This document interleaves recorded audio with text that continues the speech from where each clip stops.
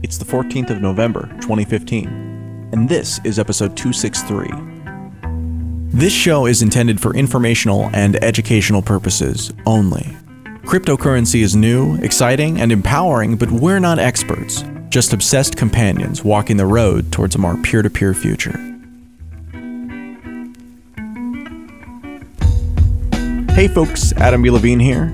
Today I'm pleased to share with you a talk and accompanying Q&A recently given by Andreas entitled Bubble Boy and the Sewer Rat. I don't know about you, but I continue to be very impressed with the quality, information, insightful thought, and snarky entertainment value that Andreas is able to pack into these talks, and it seems like he's getting better all the time. This one is no exception.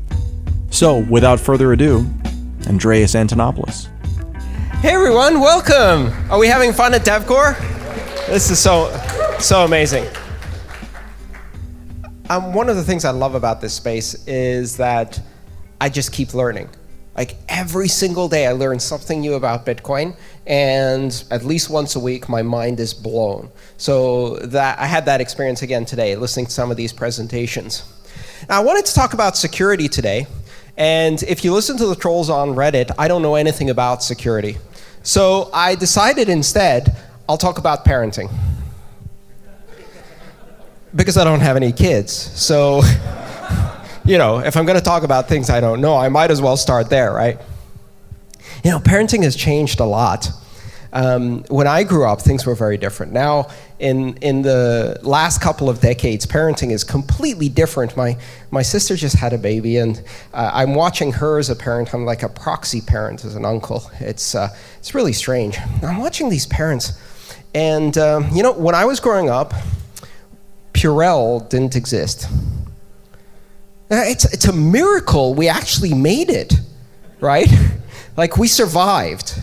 Because apparently there's bacteria everywhere. And today's parenting involves gallon jugs of Purell, right? You watch these parents like their kid touches a bit of dirt and they give them a Purell shower right there just to make sure. Not the experience I had, right? I grew up in the 70s. We used to play in the garden, roll around in the mud. We'd make mud cakes. Would our parents freak out? No. We'd eat the mud cakes. Would our parents freak out? No. Mostly because they weren't around. They were like, get out of the house, come back when the sun goes down. And so you have to wonder, how did we survive without Purell? And recently, if you read some of the studies, you hear about this really interesting phenomenon. The rates of asthma and allergy are through the roof. Turns out, if you raise a child in a sterile environment, they don't develop an immune system. Whoops. And so now there's this new round of parenting that is recognizing this fact, and we're going back to our roots. So now we realize that eating mud cakes in the garden is how you build a robust immune system, right? You don't get allergies, you don't get asthma. And you know, you can take this to the extreme. You have, for example, in the third world, children don't have extreme allergic reactions to common medications that we have. Why? Because they have even more robust immune systems by being exposed to pathogens all of the time, from the moment they're born, before they're born. And then in the other extreme, you have this concept of raising a child in a bubble. Bubble Boy, right? You remember that story? Bubble Boy. It's a tragic story because it's true about a child without an immune system. And there are these strange cases or medical tragedies where either children are born with compromised immunity or they lose their immunity through some kind of problem. And then they live in a bubble. And you have to be wondering, what the hell is this guy talking about right now? I thought this was going to be a talk about security and Bitcoin, and here we are, we're talking about bubble boys and eating mud cakes. There's a point to this. Hang on. So the reason I'm talking about this is because this has some really important implications in security. You see, if you create a system that is isolated from external influences, then it's not that it doesn't have bugs, it's just that you don't know about the bugs that the system has. And if you create a system that is exposed to external attacks all of the time, it's not that it has a lot of bugs, it's just that you know about the bugs that it has because you keep finding them. And in the process, you fix them, and in the process, the system gets stronger. So this all comes out of a discussion I want to have about an interesting phenomenon we have now, which is this concept of permissioned ledgers and isolated blockchains. Because in my mind, an isolated blockchain is Bubble Boy, right? It's building a system completely isolated from the world with the hopes that that's going to make it safer. Because banks are like a paranoid helicopter parent that wants to shower their kid in Purell because it touched a booger. And guess what these ledgers are going to get? They're going to get asthma and severe allergies. And the worst case is that eventually the bubble bursts. At some point you get exposed to the outside world. And then you have a scenario where a system that's been isolated for so long has developed no immunity whatsoever. It gets exposed to some horrific, deadly thing like a pollen particle and dies a horrible death. Because it has such low immunity that it reacts horribly to something that a properly stimulated, properly raised organism can resist with ease. Now, this isn't the first time we've had this discussion. In fact, ironically, on the internet, this realization that security by isolation and security by obscurity and security by control and perimeter, and security by trying to tamp down security research fails, and fails miserably. When I was first on the internet in the early 90s, I was talking to banks and telling them why they should get email servers and connect to this email thing.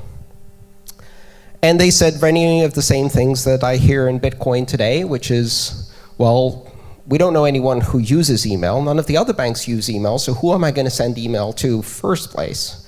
Secondly, that out there uncontrolled thing might be dangerous. Thirdly, our bankers might say something in email, and how do we add a long disclosure form at the bottom? And what happens if any of our people can communicate with anyone at any moment in time? That's a recipe for chaos, anarchy. Of course, they were right. They just didn't think of chaos and anarchy as a good thing. Many of us in this space probably do. So what did the banks do with their first attempt to join the internet? What did large corporations do with their first attempt to join the internet? Did they connect TCP/IP systems directly to the internet and build robust applications that could communicate over TCP/IP? No. They built moats and walls and perimeters. They implemented perimeter security. They built firewalls and demilitarized zones, DMZs. And they used all of these military analogies to wall themselves in. And then what did they deploy behind these walls? Did they deploy the common open source protocols and capabilities and applications of the internet? No. They deployed highly denatured, weak equivalents like Outlook and Front Page. And they built intranet websites that had stale and obsolete content that was only accessible during working hours through a VPN with no influence from the outside. And they said, look, we're doing internet. We're so cutting edge. We're hip. And that's how they did internet. They built these highly isolated environments. And for a very long time, the prevailing idea was that by building these isolated environments, they were more secure because they could control things through the firewall. because they could control access to data, creation of data, access to systems. And now we know that was an illusion. Not only can companies not control these things, but in the process of building these isolated systems, they built Bubble Boy IT. They built IT systems that had no resilience, no immunity. Because Outlook had bugs and FrontPage had bugs. It's just that they weren't tested on the wild internet very often because a lot of the time they lived behind walls. And when we discovered those bugs, it was bad, right? Because eventually someone gets inside the bubble, or the thing that's inside the bubble gets outside the bubble. See, the problem with bubbles is that you can't trade through them. And if you're in business, your business is to trade. So if you're a business, you do commerce, and commerce can't happen in a bubble. So the very concept of a bubble is antithetical to commerce. You build your firewall. What's your salesperson going to use on the road? A laptop, which they're going to take outside of the firewall for the very first time, plug it into the hotel internet, contract 72 viruses, and then bring it back into the firewall and give it to everyone else. Bubbles didn't work. On the internet, it didn't work. What are we seeing now? We're seeing a whole generation of companies come to the realization that in order to be nimble and effective, they can't be HP, EMC, Cisco, Oracle, Microsoft havens of secluded little kingdoms that don't talk to anything else. First of all, because that shit's expensive and it doesn't work. And secondly, because it's incredibly vulnerable. It doesn't have immunity. And so now we see this generation of nimble, young startups that are true internet companies. Their products, their internal systems, their collaboration, all of it is out there, naked, on the internet. It all happens on GitHub for all the world to see. They use Gmail and collaborate with external email systems all over the world. Their internal systems are external. There's no such thing as internal in the world of the internet. And they're building robust applications because on day one, those applications live in the wild. And they're more secure. They learn to live out there in the big, scary internet. And those companies are thriving. And they have systems that are much more secure and much more robust. And that was even before the era of whistleblowers and anonymous, who come along and prick these corporate bubbles and get inside and take all of the information and give it out. Now, you're probably thinking, well, if permissioned ledgers and closed intranets are Bubble Boy, then the wild internet and Bitcoin are like a kid eating mud cakes, right? A system that has immunity, something exposed to pathogens. Well, almost. That might have been the analogy I wanted to go for, but you know me. I'll go a bit further. Bitcoin isn't the kid that eats mud cakes. Bitcoin is a swarm of sewer rats. Gnarly things missing eyes and claws and tails, like those pigeons you see in Trafalgar Square that are hopping around with this mutant arm stump. And what do they eat? What do they eat? They eat raw sewage. They eat your trash. They eat the most virulent things on the planet. There is nothing in this world that has more strength in its immunity system than a New York rat or a pigeon or even, God forbid, a squirrel. Those things are horrible. And so a rat is not going to have allergies. It's not going to sneeze because of a bit of pollen. This thing is already carrying 3 variations of the plague, and it shrugs it off. And that's exactly what Bitcoin is. Malleability? Whew. Attacks, DDoS, out there in the open. Port 8333, come and get me. And is anybody trying? Hell yes, everyone is trying. For 6 years, the best and the brightest, the meanest and the most malicious are throwing everything they can at this deformed swarm of sewer rats out there, these 6,000 nodes that are listening, and God knows how many other nodes that are exposed to the vagaries of the wild internet, and it survives. So what do the banks do? They're going to build bubble boy blockchains. They're going to build permissioned ledgers. Do you think permissioned ledgers suffer from transaction malleability? Hell yes, they do. Do you think altcoins suffer from transaction malleability? Hell yes, they do. They just don't get those things fixed, right?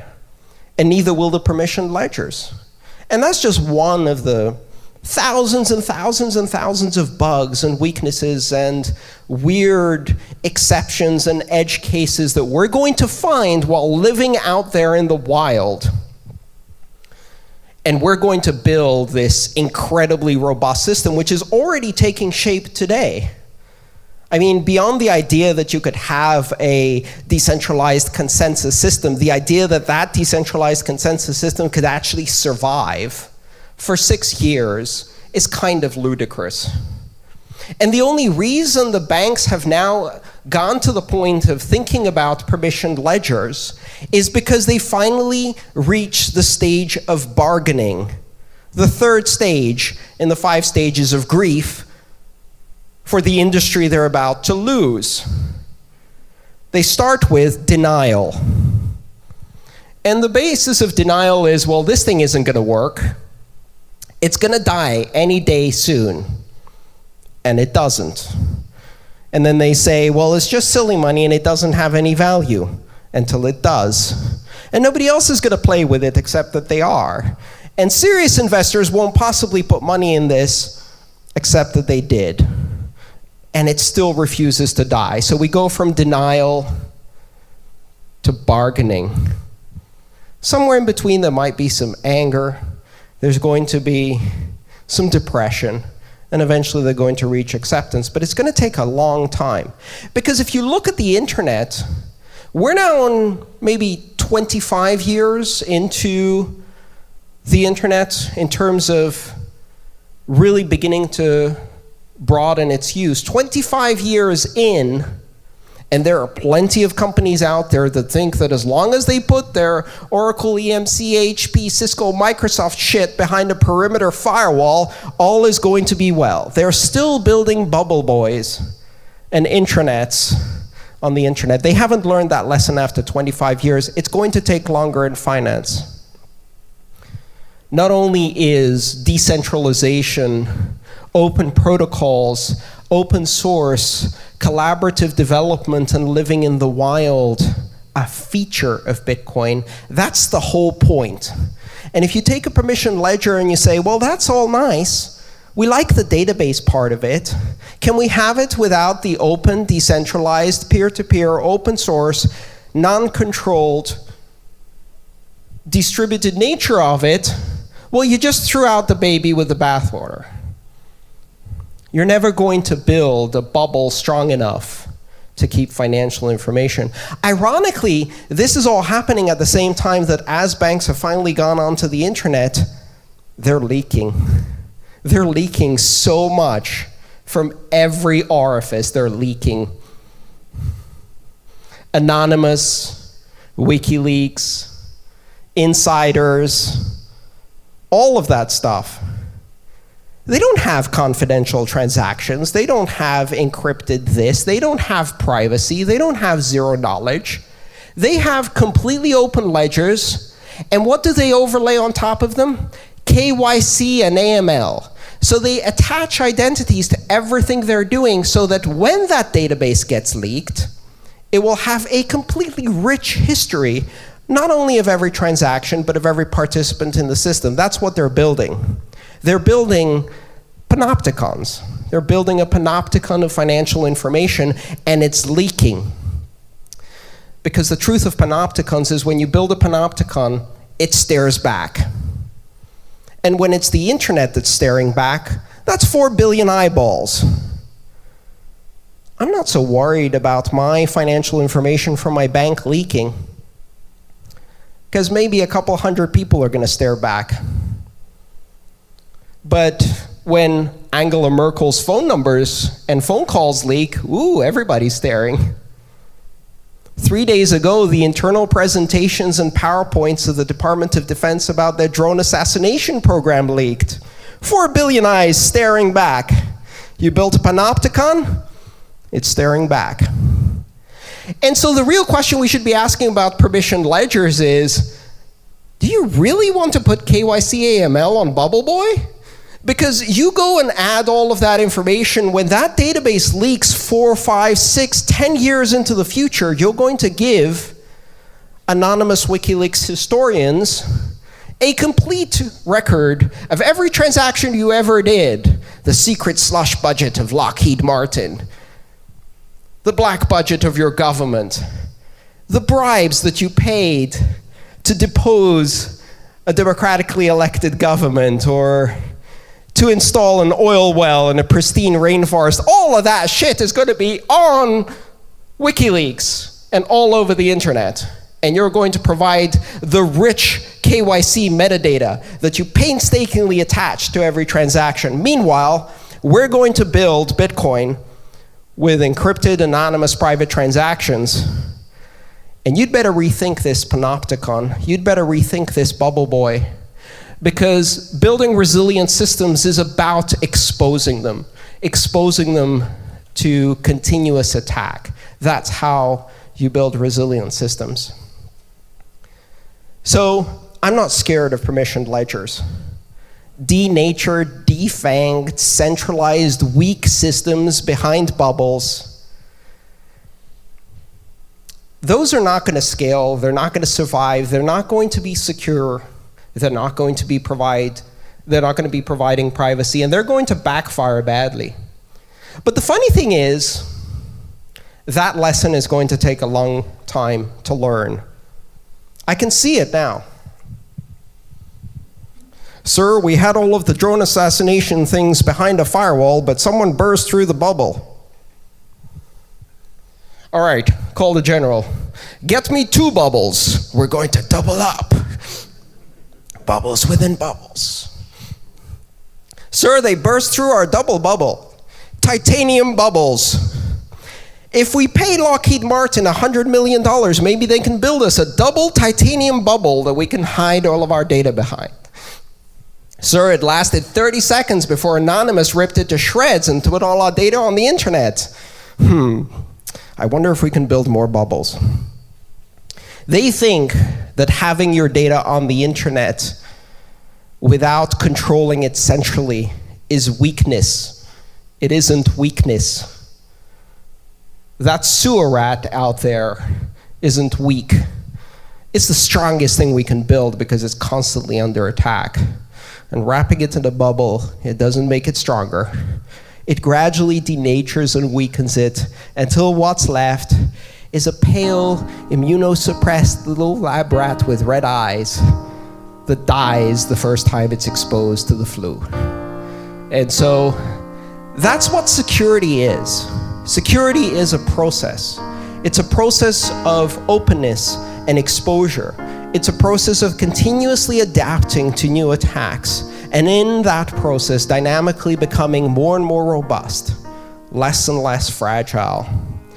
We're introducing Bitcoin in a world full of fragile systems, central banking, centralized banking, monetary systems that can't manage to achieve liftoff in the economy. In that environment, we're introducing a robust, global, decentralized system. And it's robust today. It's not perfect. It's got bugs. But we don't hide those bugs. We announce them. We glorify in them. We discuss them. We invite people to attack it. And we take that information and we make it stronger every single day. And that is why we win. Because while they're building Bubble Boy, we're building a swarm of sewer rats. Thank you.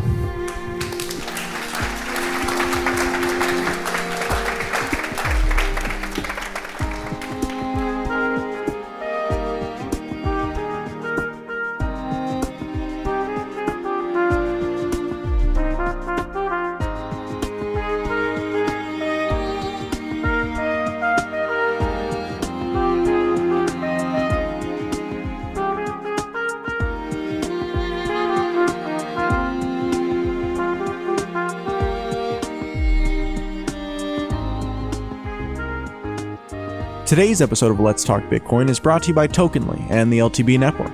Stay tuned, we've got big things coming. Today's magic word is private. That's Private. Private.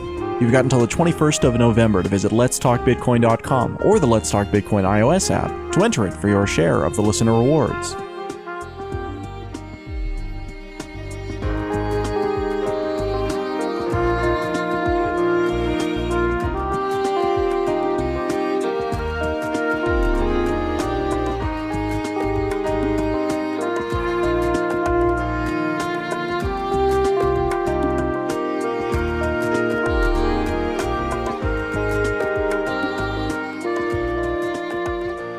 And now let's rejoin Andreas for the Q&A. So I'm happy to take questions from the audience. We have quite a bit of time, so please go ahead. Andre. What you're trying to communicate is that private blockchains are insecure by design. I mean, blockchains that are built within the banks. Okay, I agree with that. But we can take another software that is being used, as example, like open source projects, okay? So, like HTTP server, let's take Nginx or Apache. It's being used by big corporations like Google, Oracle, whoever, including banks that have a lot of private information. And so what prevents the banks from taking open source grown copy of the Bitcoin code and launching it inside? Well, I'll tell you what stops them. I think here's the problem. What happens if you take Apache and you install it in a bank and you put it behind an intranet and you use it internally? I'll tell you what happens. You fall behind on the patches. You stop doing vulnerability tests. You stop exposing it to external vulnerability tests that you didn't order, that just came your way. Okay, so and as you do that, it gets denatured. It gets weaker and weaker and weaker and weaker until eventually you're running Apache, but it's 3 versions behind, it's vulnerable to anything, and someone comes in, pricks through the bubble, breaks through the perimeter, and takes that Apache for a ride. And that's because you weren't under pressure to live in the wild. And when the pressure goes away, so do the standards. I would be happy to see Bitcoin as the one world currency, and you probably know that I've also been working towards this direction during last 5 years or so. But meanwhile, we have big banks and corporations existing within the countries. And Google is a good example of like using a lot of open source software and using it properly, right? Do you agree with that? Yes, so and most of their stuff runs pretty much out there. So while we have not yet shifted to like completely decentralized anarchist-like picture of world with only one currency, we will have the banks. And Bitcoin solves some problem for them. I mean, private blockchain solves problem of synchronizing transactions between the branches, like not losing transactions and so on. So they have a choice either to like not solve this problem or try to apply this solution. They have a lot more choices than that. I mean, just today, Greg was talking about Liquid, which is a sidechain for doing exactly that between exchanges. Now, where are exchanges today? Today, they run a MySQL database that stores entries for the account value of every customer. We saw what happened with Willybot and Gox with that particular issue, right? This is an incremental improvement. Now, how does that differ from a permissioned ledger? Well, the main difference is that if you think Citibank is going to run their permissioned ledger on internet-connected machines and open to everyone to scrutinize, you're sorely mistaken. What they're going to do is they're going to hide it behind a tall wall, and they're going to run it among their 5, 6, 7, 8 Bankly friends. And what that's going to do is it's going to mean that that software is going to be weak, and it's going to get weaker because all of the lessons we're learning in the wild won't get applied there until a whistleblower runs a little Trojan and malleates the transactions of their running exchange. And then they're going to have a bit of a problem. Okay, I got your idea. What I was trying to say is that as long as big institutions still exist, they will hold some amount of private information inevitably about their customers, right? And they, since blockchain solves some problem for them, they will be using it. And they really have a choice to either use open source developments, like launch a copy of Ethereum within their network, or try to build something own. So we'll have two worlds of blockchains again, like commercial blockchains built by Microsoft and open source blockchains built by open source community, and both will be used by large organizations. It's not like... Yeah, absolutely. I mean, we are going to live in a, thank you, we are going to live in a world with a lot of diversity. We are going to have completely closed systems that are permissioned ledgers that have so little decentralization functionality that effectively all they are is 3-phase commit on top of a database with audit logs.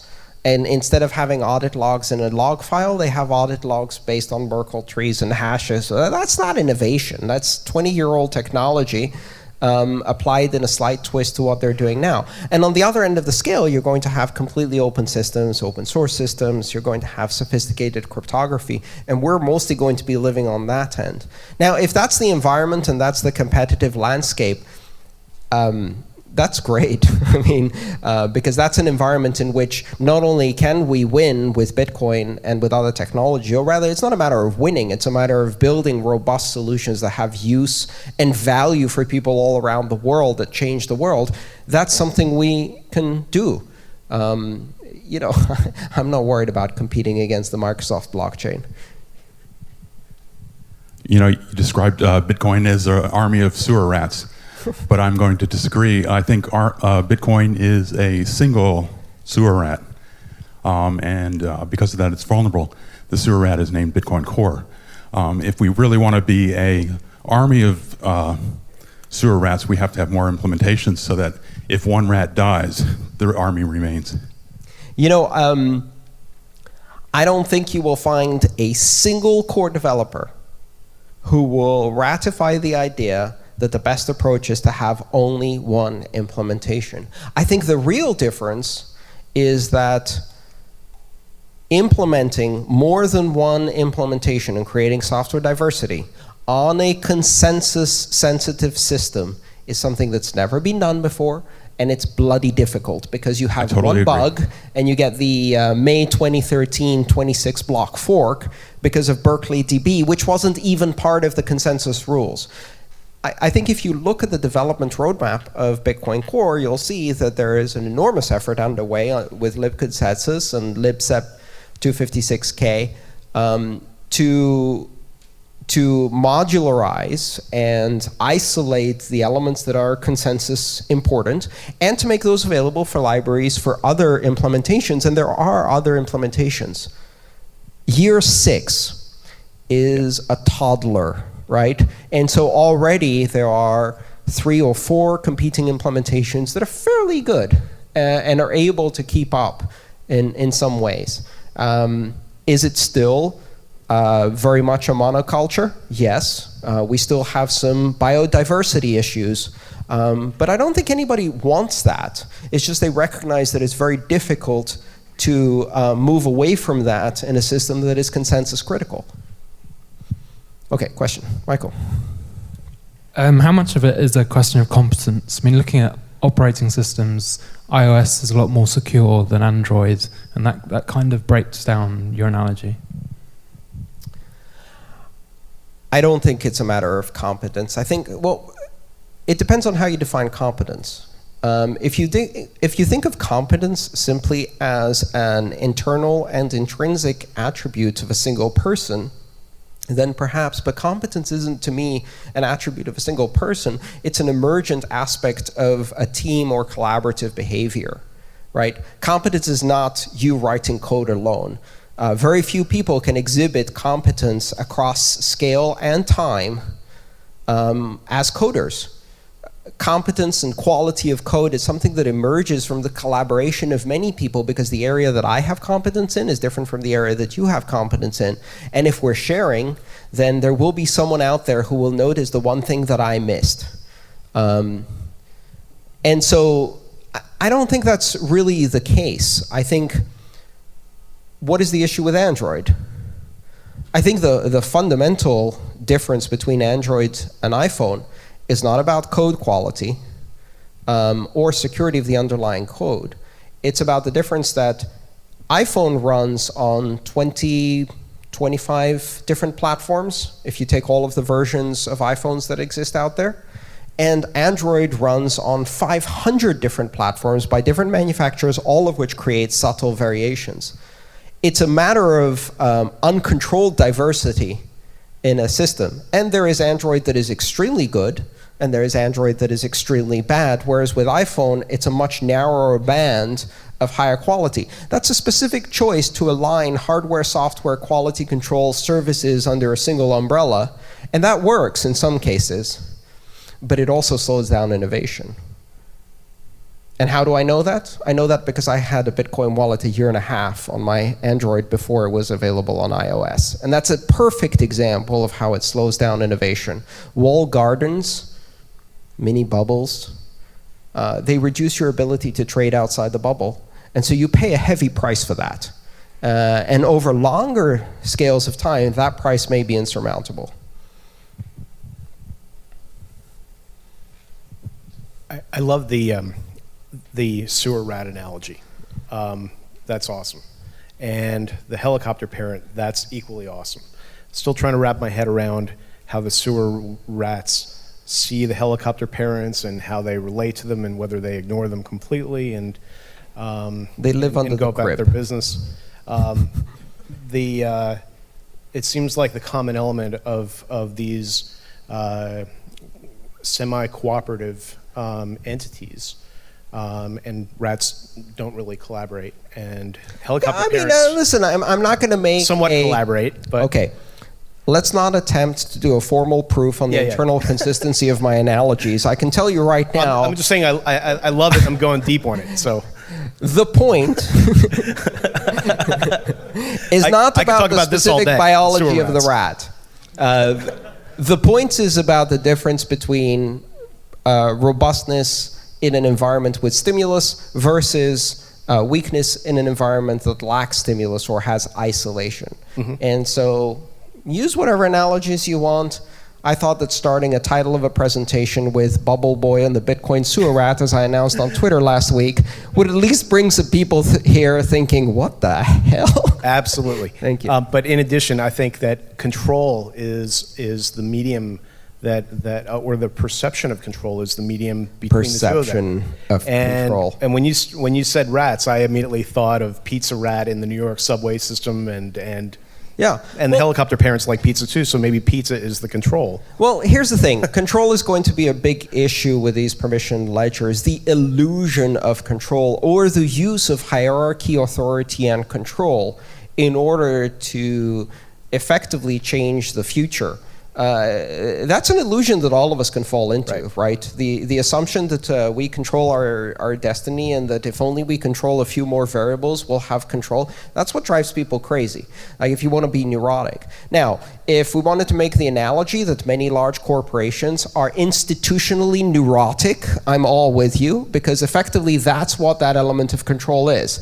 That's being terrified to open yourself up to the outside world because you are a hierarchical institution that has authority and control in its very DNA, and that being a fundamental and perhaps extinction level weakness of large hierarchical organizations. I'm with you there, because that is the end result of this. It is an issue of control. The ability to infectiously exert that fear onto other entities. Yeah, we're not infected. All right, let's take one more question here. I think maybe we have a bit more time. Go for it. Great. Thanks a lot. Also, completely agree with everybody. Cool analogies. But I just would love to hear your thoughts about whether Bitcoin has actually been attacked in all the ways or in the most effective ways.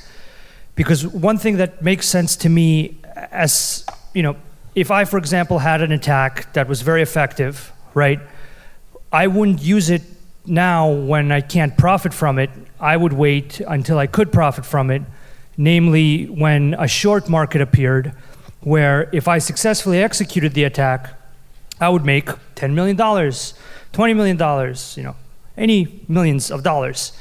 So I'm just not, I get the analogy and what you're saying makes sense compared to distributed ledgers. I'm just wondering on your perspective of what happens when much more economic incentive via short markets appears for somebody who might have an attack to actually use it. That's a really good point. And I think we should recognize, and let's be realistic here, Bitcoin has not been attacked in every way possible and as much as it possibly can yet. And it certainly wasn't in the early days.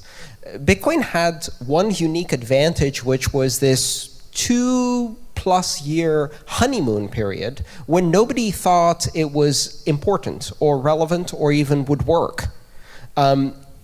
If at that time people had attacked it, it was much weaker, right? There were some horrific bugs in the early days, right? And there are plenty of core developers here who can talk about some of the hilarious things, like, for example, being able to create Coinbase with billions and billions of Bitcoins in them. Oops. You know, some of the validation rules slipped through blocks that had infinite coins in them, and many other bugs. We got a honeymoon period then to fix the most egregious bugs. And we still have a honeymoon period now, because here's the hilarious thing. Most of these banks, most of these large organizations in finance, most of the central banks, they look at Bitcoin the way Walmart looks at a lemonade stand. And they are still laughing, which is great. I hope they keep doing that for 2 more years, 3 more years. Give us a bit more of a honeymoon period so we can get even more robust, because we really don't need concerted attacks right now. Although, from another perspective, I would rather have some of the attacks materialize now before we have mass adoption and a lot of users being disrupted. But this is a continuous process and a race. The real issue here is the time scale, right? And the interesting implication what we're saying here is that a lot of altcoins don't get that grace period anymore, which is why it's a lot harder to build robust altcoins, because one, you don't get a grace period on mining. If anybody thinks it's going to be valuable, they're there.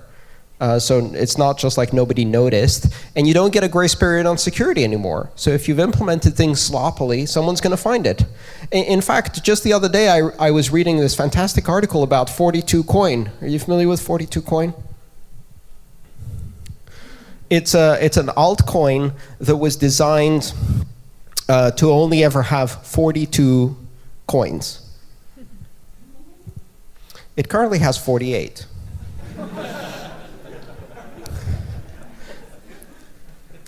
It would have taken 2 lines of code to constrain the mining algorithm so that after the initial process of mining the first 42 coins as promised, it stopped. And in fact, several people noticed that this was missing from the code, and they wrote to the developer, who had since abandoned the project. And so nobody patched it, and nobody upgraded these systems, because they were really running in an isolated environment and not really participating in a real economy. So nobody fixed them, and then coin 43 was mined. And at that point, you have an existential crisis for this altcoin, because it's no longer 42 coin. This is going to keep happening, and it happens because there's not enough people interested in fixing the bugs. You know, this is the other, the flip side of this idea. It's really hilarious to me when you talk to companies and you say, hey, how about you open source your code?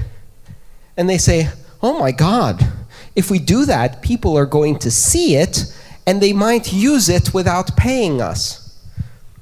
And the hardest thing to explain to a company that's doing software is, you wish people would see it and use it.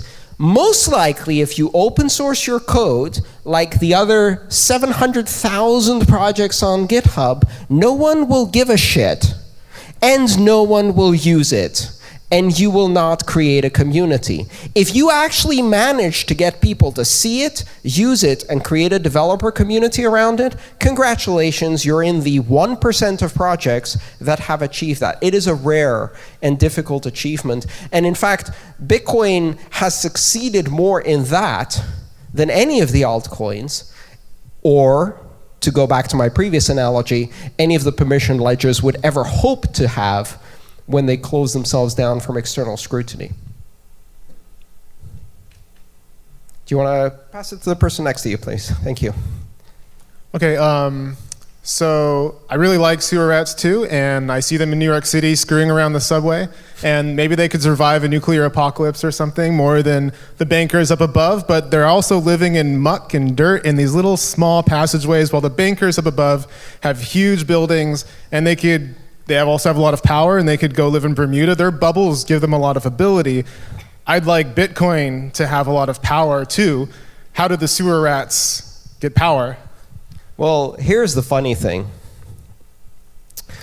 650 million years ago, there was a big lizard species, or a series of big lizard species on this planet. And they were big, and they were proud, and they tromped around, and they stomped around, and they usually stopped on little furry mammals that were scurrying among the tree trunks below them. They didn't pay much attention to them, but guess what? They died, and the little furry things became us, and we won. So don't underestimate the little furry mammal among the trees, because someday meteors happen. And here's the thing. When the dinosaurs see the meteor, they go through the same process of the banks seeing Bitcoin. They look up and they go, well, that's not happening. That can't be real. And then they start screaming at it. So to me, the banks at the moment dealing with Bitcoin, the ones that have begun to realize what is happening are now braying at the meteors, trying to make them stop falling on their head, and you can't really do that. Don't underestimate the tiny, scrappy little incumbent, the little competitor scurrying around the tree trunks, because eventually they become the dominant species. And remember where and how the internet developed in the beginning. Because I went into phone companies and did presentations explaining to them why they needed to address and understand and adapt to the threat of decentralized communications. We didn't call it that then, but TCP/IP. And you know what they did? They laughed. They laughed at the internet. These massive companies like AT&T. And in my case, I went to the Greek national phone company, OTE. It doesn't really exist anymore, fell apart. But they laughed at the idea of the internet, because the idea that through this messy process of decentralized routing, where you drop packets all the time, that's not a bug, that's a feature. Dropping packets, it's messy, it's nasty, that this could actually compete with these carefully constructed hierarchical systems of these global spanning copper and increasingly digital networks. It was completely laughable. They went off and designed ISDN and said, better than the internet, it can do video conferencing. The internet can't scale to do video conferencing or voice or any of those things. Fast forward 20 years, now they're running their entire voice network on top of the internet. Things change much faster than we anticipate, and the power and scalability of decentralized systems and the robustness of systems that initially appear to be messy and sloppy, like the internet was, can often surprise. But what doesn't or shouldn't surprise you is the hubris of those who think that the little scrappy competitor won't amount to much. All right, I'll take one more question, and then we'll wrap it up. Thank you. There you go. Alan Turing and Enigma demonstrated that no form of cryptography any form of cryptography can eventually be broken. All through history, when you had Navajo and various types of cryptography, there was always something that nobody imagined that would crack it. Do you believe that to be true or not? Yeah, absolutely. All forms of cryptography can be broken. All forms of cryptography are eventually broken. That is a truism. Including that behind Bitcoin? Including that currently behind Bitcoin, yes. The question again is time scale. You see, the real secret of the Enigma was the secret of the broken Enigma. The reason Bletchley Park was successful in essentially winning World War II, at least for the North Sea and the British forces, was because they managed to hide the secret of breaking Enigma. Because what would have happened if the secret that they broke Enigma leaked? Enigma would have been improved and changed. And the damage that they had managed to cause, which at that point was complete and systemic capture of all of the cryptographic communications of the Germans, would have been contained.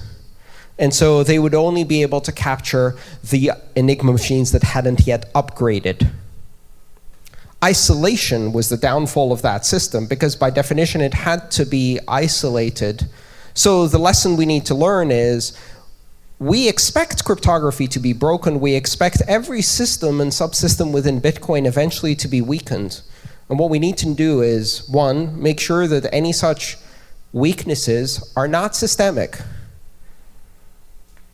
and complete, and then identify the weaknesses early enough to start addressing them so that they don't become systemic. And the best way you do that is by existing in an open, collaborative environment where you learn about those weaknesses. If ECDSA gets hacked today, or becomes weak today, what does that mean? Does that mean that every person in the world can suddenly crack ECDSA at any scale? No.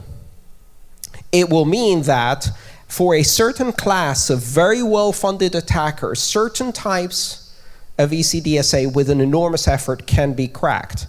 At which point, our friend Greg back there will be building a sidechain that doesn't use SEP 256K1, SecP 256K1. In fact, the example of the Schnorr signatures implementation on Elements Alpha already shows you the possibility of having a Bitcoin subsystem that allows for a variety of signature technologies to be used within the Bitcoin ecosystem. There's no reason why we all need to use ECDSA. We can add a patch to the system that recognizes, let's say, Apple's curve that they use. I don't remember what it's called. It's a long number. Or that uses a completely different cryptographic system. I'd probably select something created, verified, audited by Bruce Schneier. But the bottom line is that you could create, in fact, an ecosystem where you don't rely on any single curve, and therefore the system is robust because every customer can pick which curve they want to use or which signing system they want to use, so that even if one of them was compromised, it only compromises a subset. That's possible to do today.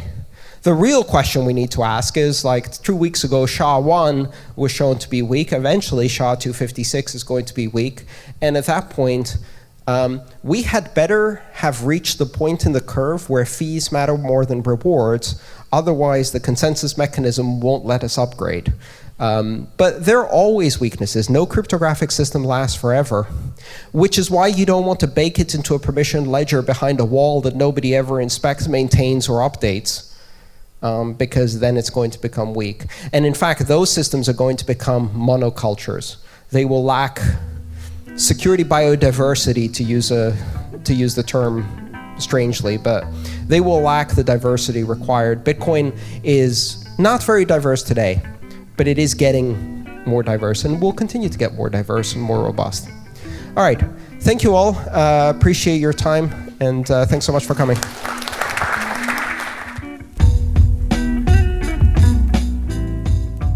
Thanks for listening to today's episode of Let's Talk Bitcoin. Content for today's show was provided by Andreas Antonopoulos. This episode was lightly edited by Adam B. Levine and featured music from Jared Rubens and General Fuzz. Thanks for listening.